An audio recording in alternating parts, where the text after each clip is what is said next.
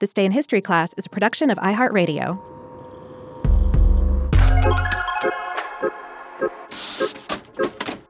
Hello, and welcome to This Day in History class, a show for those interested in the loud and quiet moments of history. I'm Gabe Luzier, and today we're looking at the life of one of the most enigmatic poets in literary history, the incomparable Emily Dickinson.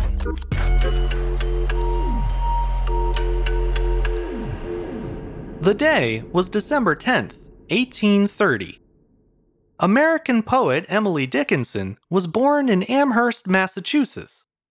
Although largely unrecognized in her own time, she is now considered one of the most dynamic and innovative poets of the 19th century, and a pillar of the American literary canon. Only a handful of her poems were published during her lifetime, but she wrote prolifically, penning nearly 1,800 poems on themes such as faith, death, nature, truth, and loss.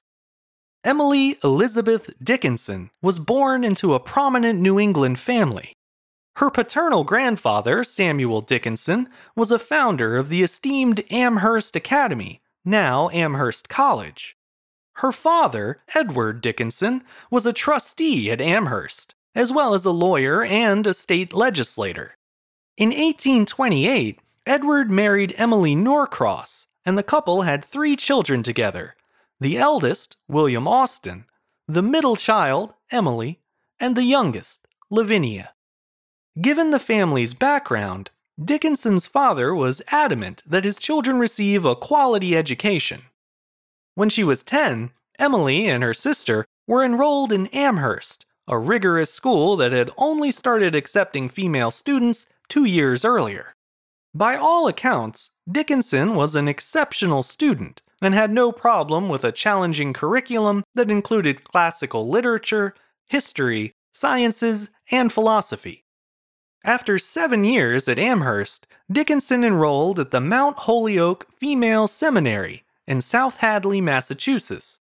The school followed a similar classical curriculum, but also included teachings on evangelical Christianity.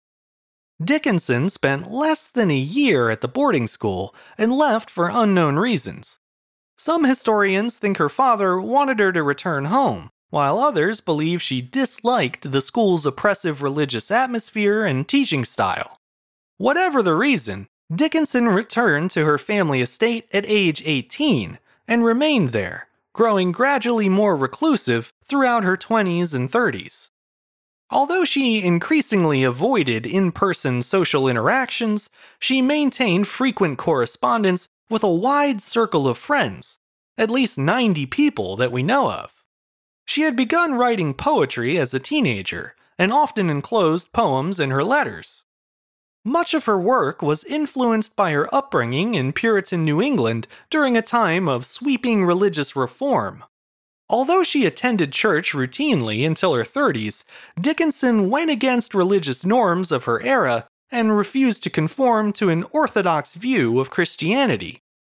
In private, she wrestled with the notions of belief and unbelief throughout her life, often grappling with the inevitability of death and the possibility of an afterlife. Dickinson's early 30s were the most creatively productive years of her life. It's believed she wrote more than 700 poems in the 5-year span between 1861 and 1865. This tremendous output corresponds with her gradual withdrawal from society. The less time she spent in the restrictive outside world, the more time she had to explore her inner world through writing. One of her poems from 1862 suggests that her withdrawal was deliberate, and that every person does something similar when choosing which friends and relatives to share their life with.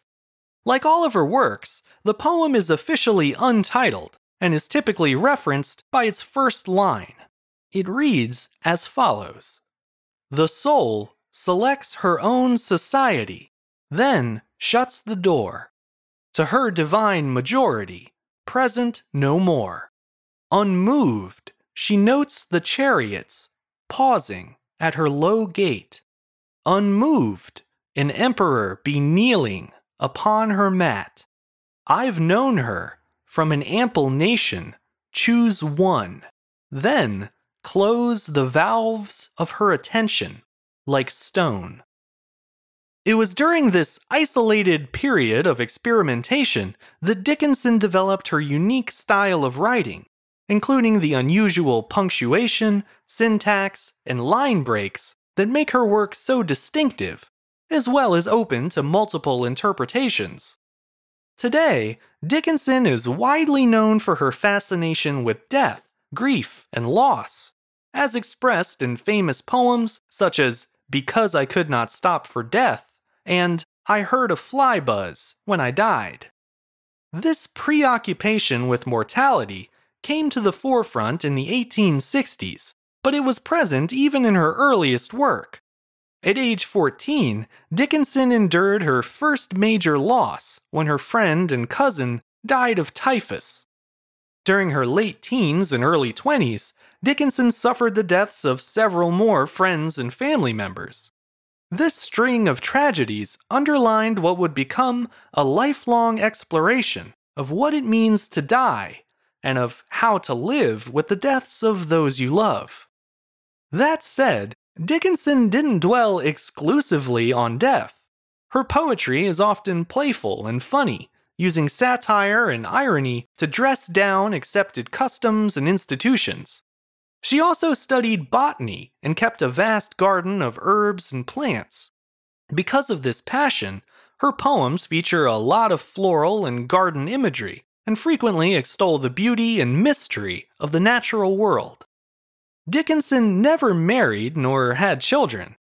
Although she had many male admirers, it's widely believed that she carried a torch for Susan Gilbert, her lifelong friend turned sister-in-law and next-door neighbor. By the time Dickinson was 40, she rarely left the family homestead. Her seclusion has led to rampant speculation from both scholars and readers alike.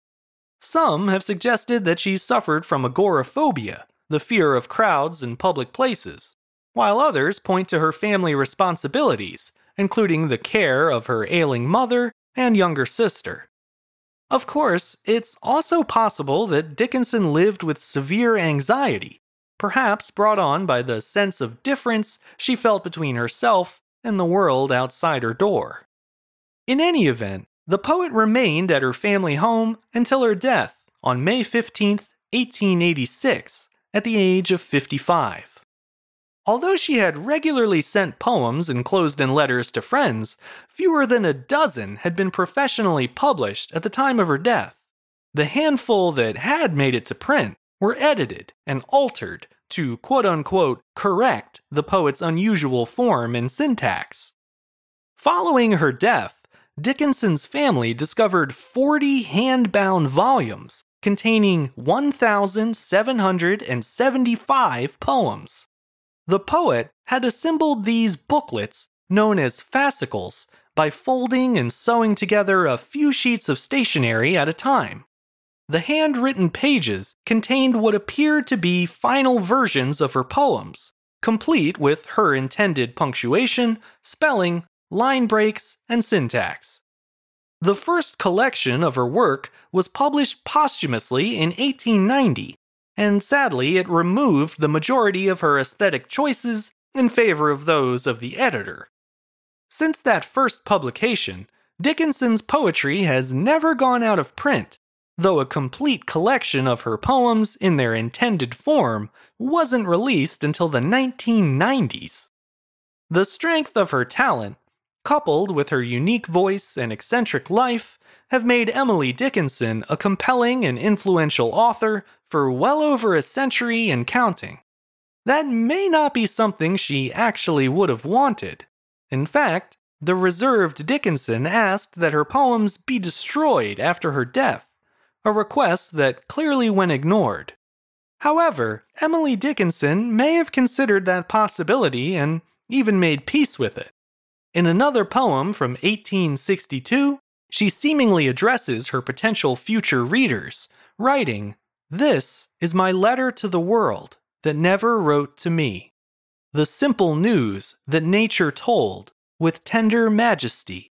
Her message is committed to hands I cannot see. For love of her, sweet countrymen, judge tenderly of me. I'm Gabe Luzier, and hopefully you now know a little more about history today than you did yesterday.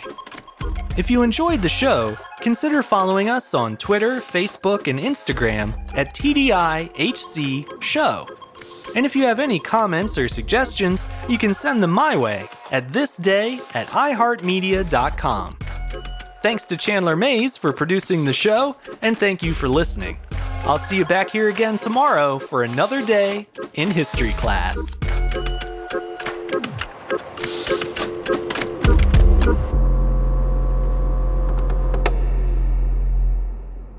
For more podcasts from iHeartRadio, visit the iHeartRadio app, Apple Podcasts, or wherever you listen to your favorite shows.